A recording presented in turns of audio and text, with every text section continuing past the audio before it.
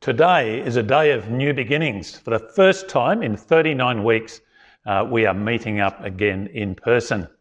Even though not all of us can be there, it's a new beginning all over again. And when the lockdown eased, the really tight lockdown we've had here in Melbourne, it was a sort of a new beginning, wasn't it? Janet and I were able to hold our newest granddaughter. We've been able to go out for meals as you can, and coffees and catch up with people. It's hard for me now to recall exactly what it was like when we were in that tight lockdown. And it was hard, wasn't it? We weren't allowed to go more than 5 kilometres from home. We were pretty much shut into our homes. Now we can pretty much go wherever we want, even across Australia as of this week. Life is full of new beginnings, isn't it? Some of you are finishing school this year. You're going to say goodbye to teachers. And if you go to uni, you're going to say hello to online learning. You get a new job, you say goodbye to sleep-ins and poverty, and hello to long days and paychecks. You get married. You say goodbye to making decisions on your own, and you say hello to sacrifice. You have a baby. You say goodbye to a long night's sleep, and you say hello to insomnia. All of these things are new beginnings, and they involve leaving something behind and doing something new. And that's what we're looking at today, the God of new beginnings, because this chapter 35, marks a new beginning for Jacob. There are 4 things in here. Firstly, he has to flee idols. Secondly, he runs to the place where he's met God, where God has shown himself to him. Thirdly, he embraces the new identity that God has given him. And fourthly, he has to endure. All that spells out the word free. And it syncs with what God says elsewhere in the New Testament, and particularly through the Lord Jesus, that this is the way to freedom. So let's pray and ask God to help us as we dig into this passage. Our Lord and God, we all want to be truly free. And we thank you that you show us how we can do that. We pray today as we look at this, that this might be a new beginning for each and every one of us, and especially for those of us who have not yet trusted the Lord Jesus. And we pray it in his name. Amen. The first thing to note as we get into this chapter, in the very first verse, we see that God is the initiator of this new beginning. He says to Jacob, "Arise, go up to Bethel, and dwell there. Make an altar there to the God who appeared to you when you fled from your brother Esau." So there are 4 things here. Firstly, God says to Jacob, "Arise." Don't sit around here in Shechem, get up. Secondly, he says, go. Go to Bethel. Now, Bethel is a place with a history. That's the place, it goes back to Genesis chapter 12. It's the place where Abram, when he first came into the promised land, he built an altar near there to the living God. He called upon the name of the Lord. And we're going to see it has a history for Jacob as well as we get into this in a moment. And then he says to Jacob, dwell there, stay there, live there. God had told him earlier on that he was going to come back to this place. And Jacob has wandered here and there, and God is finally saying, go and live there. And fourthly, he tells Jacob to make an altar there to the God who showed up and met him when he first was on the run. The first time, actually, God spoke with him. So there's a clear sequence here, isn't there? That God says, arise, go, live there, live in the place where I first appeared to you, and make an altar, worship me, put me first. And that's the same for us, isn't it? God calls on us to move, to go to the place where he shows himself to us and to put him first, to live in that space where God influences every decision that we make. So what unfolds in the rest of the chapter flows from what God tells Jacob to do. So the first thing he does is he flees idolatry in verses 1 to 4. So Jacob said to his household, to all who are with him, put away the foreign gods that are among you, and purify yourselves and change your garments. So Jacob knows that if he's going to put God first in his life, then there are things that have to go and things that have to change. And so there are three things here. Firstly, there's put away the idols that you have. Root them out, remove them. You can't serve multiple gods, Jesus said. This is an issue for all of us, isn't it? Idolatry is such an insidious thing. John Calvin, hundreds of years ago, said that the human heart is a perpetual factory of idols. We keep inventing them. And if you don't believe me, ask yourself, what's your relationship with your devices, your mobile phone? I was convicted of this when I was preparing this sermon, so I thought I'll have a look. You can look on your phone and find out how much time you're spending on it and where you're spending that time. I was shocked. And I was very encouraged actually there to see. It's under, if you've got an Android, it's under settings and well-being. You can look there, digital well-being. And you actually can limit yourself. So now the things that I was wasting too much time on, they stop after the time limit that I've put on them. It's great. It reminds me I oughtn't to be spending so much time there. That might not be your particular idol. Maybe you've adopted some of the pandemic idols that have grown up in this time, like online shopping. Maybe your house is full of stuff that you've ordered online and it's been delivered, and maybe you haven't even opened it yet. Maybe during this pandemic time you've made an idol out of Netflix and you've been binge watching and heaps of your time's going there. Maybe your idol's not like that. For some of us, it's just comfort and ease, making sure our life's not too difficult. Maybe it's your job or your money or your family. I've been a Christian for quite a while now, and I know that these idols and new ones keep rising up, and we have to keep rooting them out. Albert Louis was a wealthy businessman. He lived on the southern peninsula of Sydney Harbour. He had everything. He had the house on the harbour with the view of the Opera House and the Harbour Bridge. He had the yacht. He had businesses that were flourishing. And one day, the living God intervened in his life and showed him that he needed forgiving, that he needed Jesus. And he turned to Christ.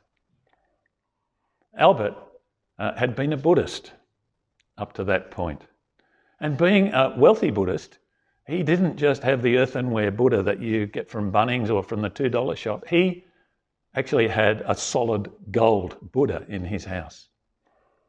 He was convicted that he needed to get rid of this if he was going to serve God alone. So he got in his boat, he went out onto Sydney Harbour, and he dropped his gold Buddha over the side. All $50,000 worth of it. Now, actually, in today's money, it would be worth about $250,000. Because he wanted to put God first. And he'd been used to having lavish dinners and inviting all his business friends and people who could possibly help him to flourish in his business and become even more wealthy. From that point on, actually, he still kept having lavish dinners and he invited all his friends, but there was a difference. He invited people who could communicate the good news of Jesus clearly to them, and they did that. And some of his friends became Christians. Friends, what a change, because that man rooted out his idols. He fled idolatry. The second thing that they are told to do is to purify themselves. Now, this is important here. The big word in the previous chapter is defile. If you read chapter 34, it's a terrible chapter. Jacob's daughter Dinah is raped. A terrible defilement. And Jacob's sons respond to that actually by a bit of their own kind of defilement. They trick the men of Shechem into getting circumcised. And on the third day, when they're not feeling so well, the sons of Jacob go amongst them and slaughter them. And so, in a sense, their response to this is one that defiles them. And Jacob knows this. And actually, Jacob is scared. He's scared that the people around there are going to take revenge on them and wipe them out. And so Jacob calls on his family to purify themselves. So root out the idols, purify, and then change. He calls upon them to change their clothes. Now, this is not going to change anything, but it's symbolic of the inward purity that these people are striving for. And of course, it points us forward to the New Testament, actually, to the new heavens and the new earth, where the people there have white robes. The Apostle John, as he looked into heaven, saw those people there, and he asked the question, who are these clothed in white robes, and from where have they come? And the answer came, these are the ones coming out of the great tribulation. They have washed their robes and made them white in the blood of the Lamb. And it points us forward to the fact that Jesus is the one actually ultimately who makes us clean and purifies us so we can have the clean whiteness of his righteousness. Then Jacob tells them once they've done that, they're going to head off to Bethel. I think we need to notice here too that Jacob's relationship with God is still quite transactional.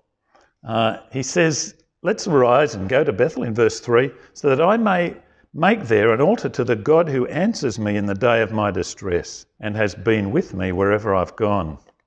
Now, Jacob's view of God is a little bit like the relationship we have with the fire brigade. When we need them, we call them. And they come and they put the fire out.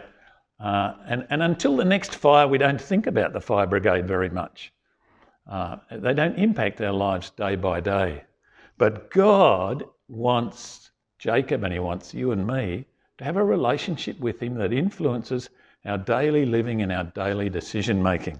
Well, in verse 4, we see that they gave Jacob all the foreign gods that they had, the rings that were in their ears. Maybe they'd taken them from the people of Shechem. And Jacob hid them under the terebinth tree that's in Shechem. I'm pretty sure when this got into the Bible, they certainly weren't hidden anymore, and someone may have got at them. But it raises a question, all this, doesn't it? Why did God's people, these people who are supposed to be worshipping God, why did they have idols amongst them? Well, it's a good question, isn't it? And it's a good question for them, but it's also a very good question for us. That actually they're not much different from us, that we so easily slip into idolatry.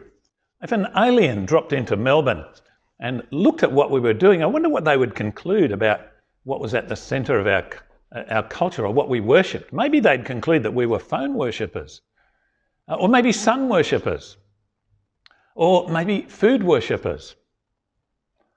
Who knows what they would conclude, because these things feature very prominently in what we do day by day. Friends, the Christian life is a life of rooting out our idols and putting God first, getting rid of those things that take the place of God in our lives so easily and putting him there alone.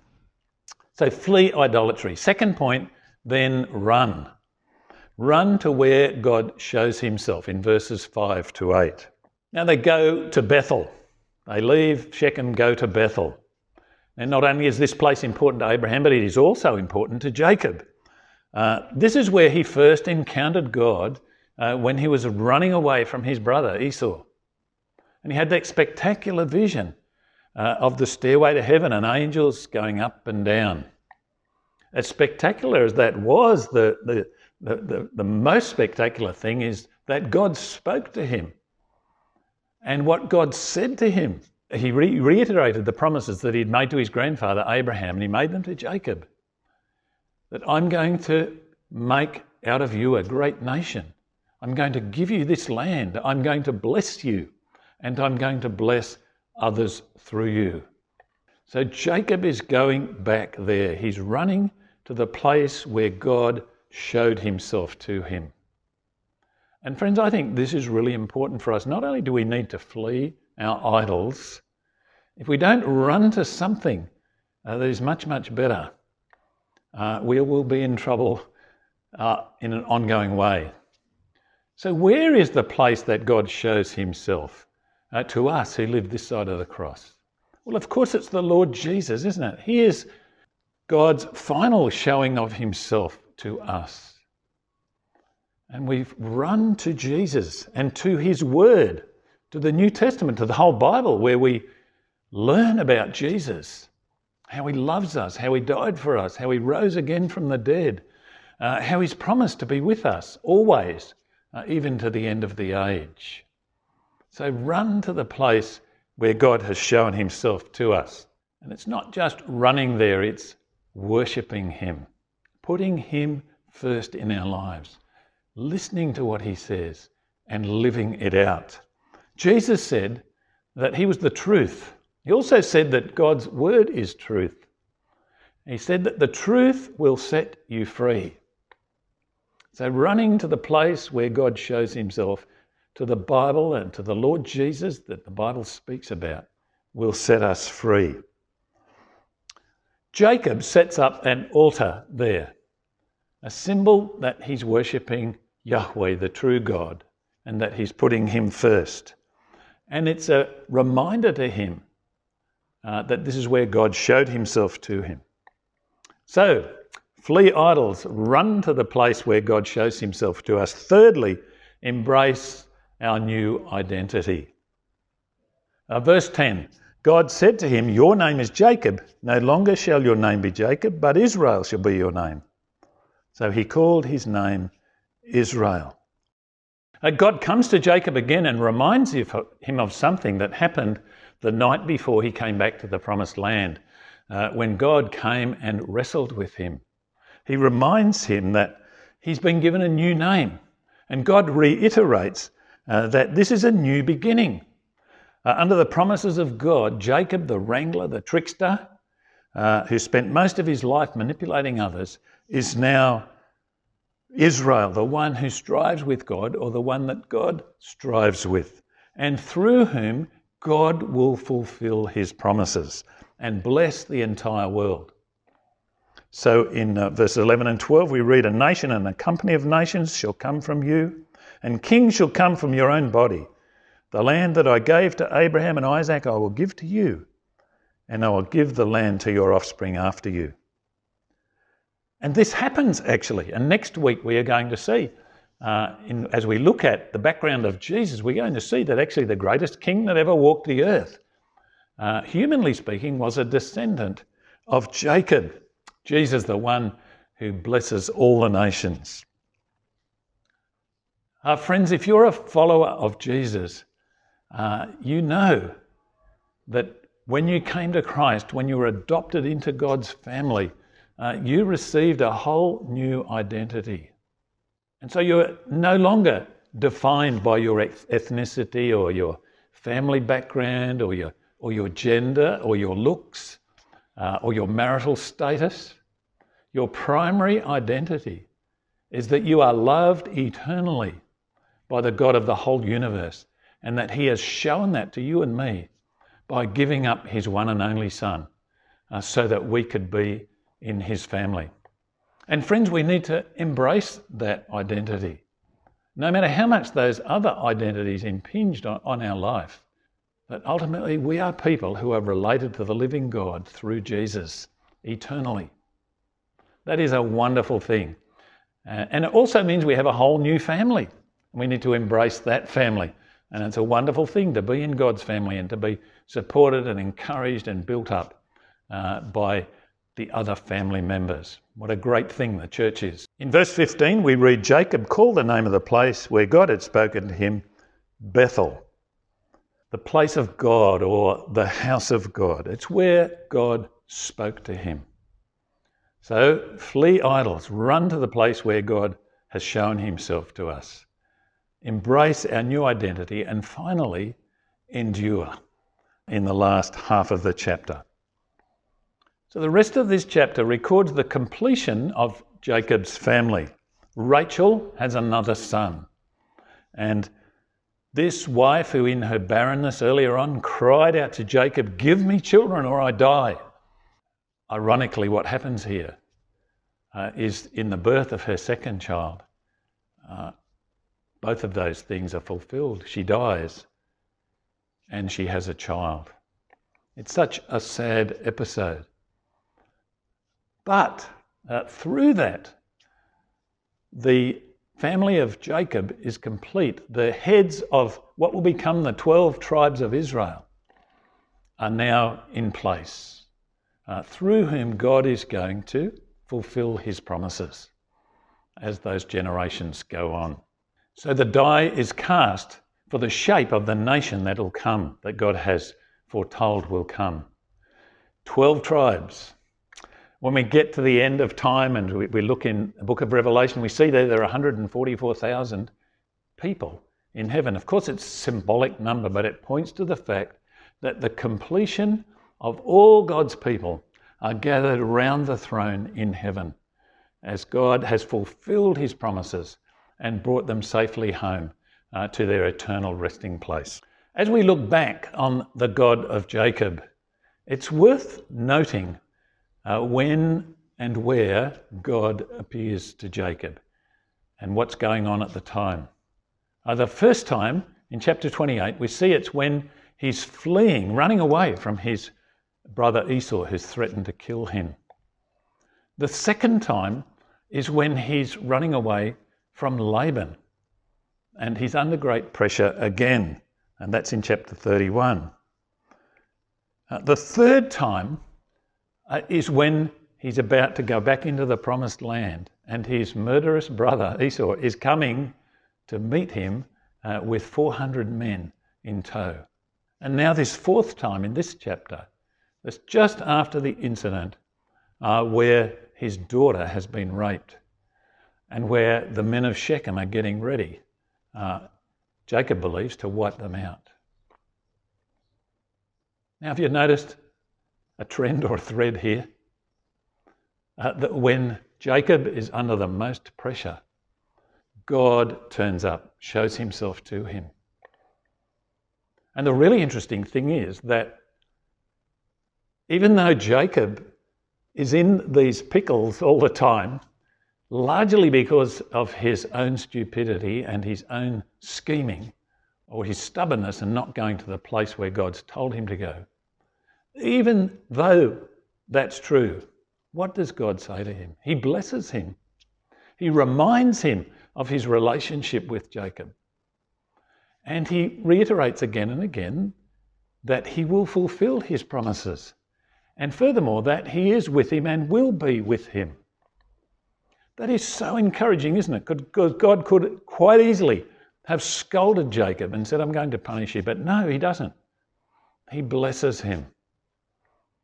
And friends, isn't that how God works today with his people? When we're under the most precious, so often that is where we learn the most precious lessons. I remember after our first term on the mission field, we'd had a really, really stressful time living in the desert.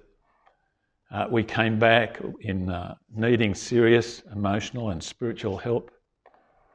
And God provided it in the form of a great Christian counsellor. And I remember this guy, as he was helping us to work through what had happened and the impact of it on us.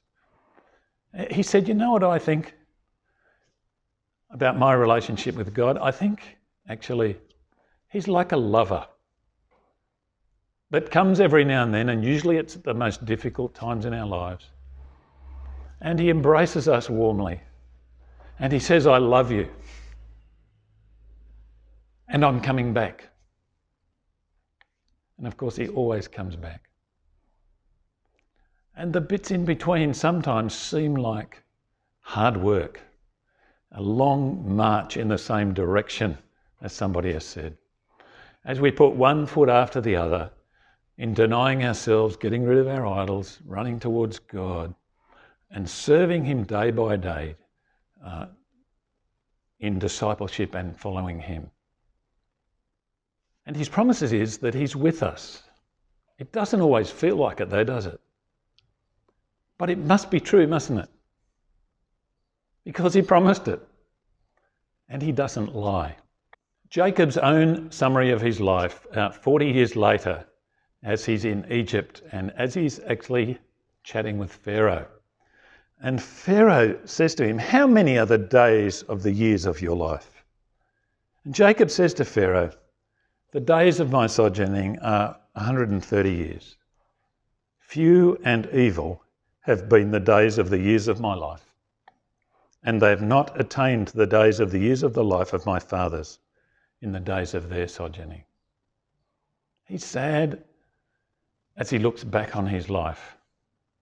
And maybe that's where you are right now. Maybe that's what it will be like at the end of your life. And yet, we see in Jacob's life that God, in his mercy, the one who works grace in and through the mess, he worked through Jacob and in him to bring about his incredible promises that ultimately result in people like you and me being able to enter into God's eternal kingdom.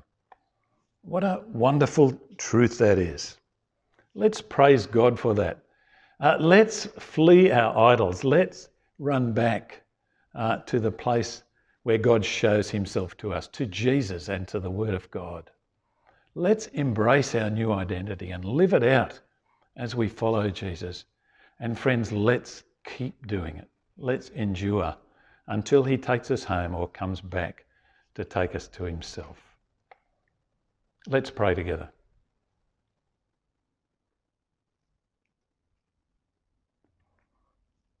Thank you, our Lord and God, for your incredible mercy towards us in spite of our weakness and our frailty and our sin and the fact that we so easily slip into worshipping other things or other people. That you are a merciful God, and that through your great and precious promises you have brought your Son to this earth to die in our place, that we might be purified from our sin, that we might have his righteousness, we might be clothed in his goodness. We thank you so much for that, Lord. Help us. If we haven't yet responded to that, Lord, please, I pray that you'll work by your Spirit. For those who haven't yet followed you, that you would work in their hearts to turn them to Jesus. For those of us who have, Lord, I pray that you will help us as we seek to continually root out the idols that so easily slip into our lives. Help us to keep running to the place where you show yourself to us in your word and in Jesus. And Lord, help us to embrace our new identity as your sons and daughters more and more. And help us to keep on doing that until you take us home. For Jesus' sake. Amen.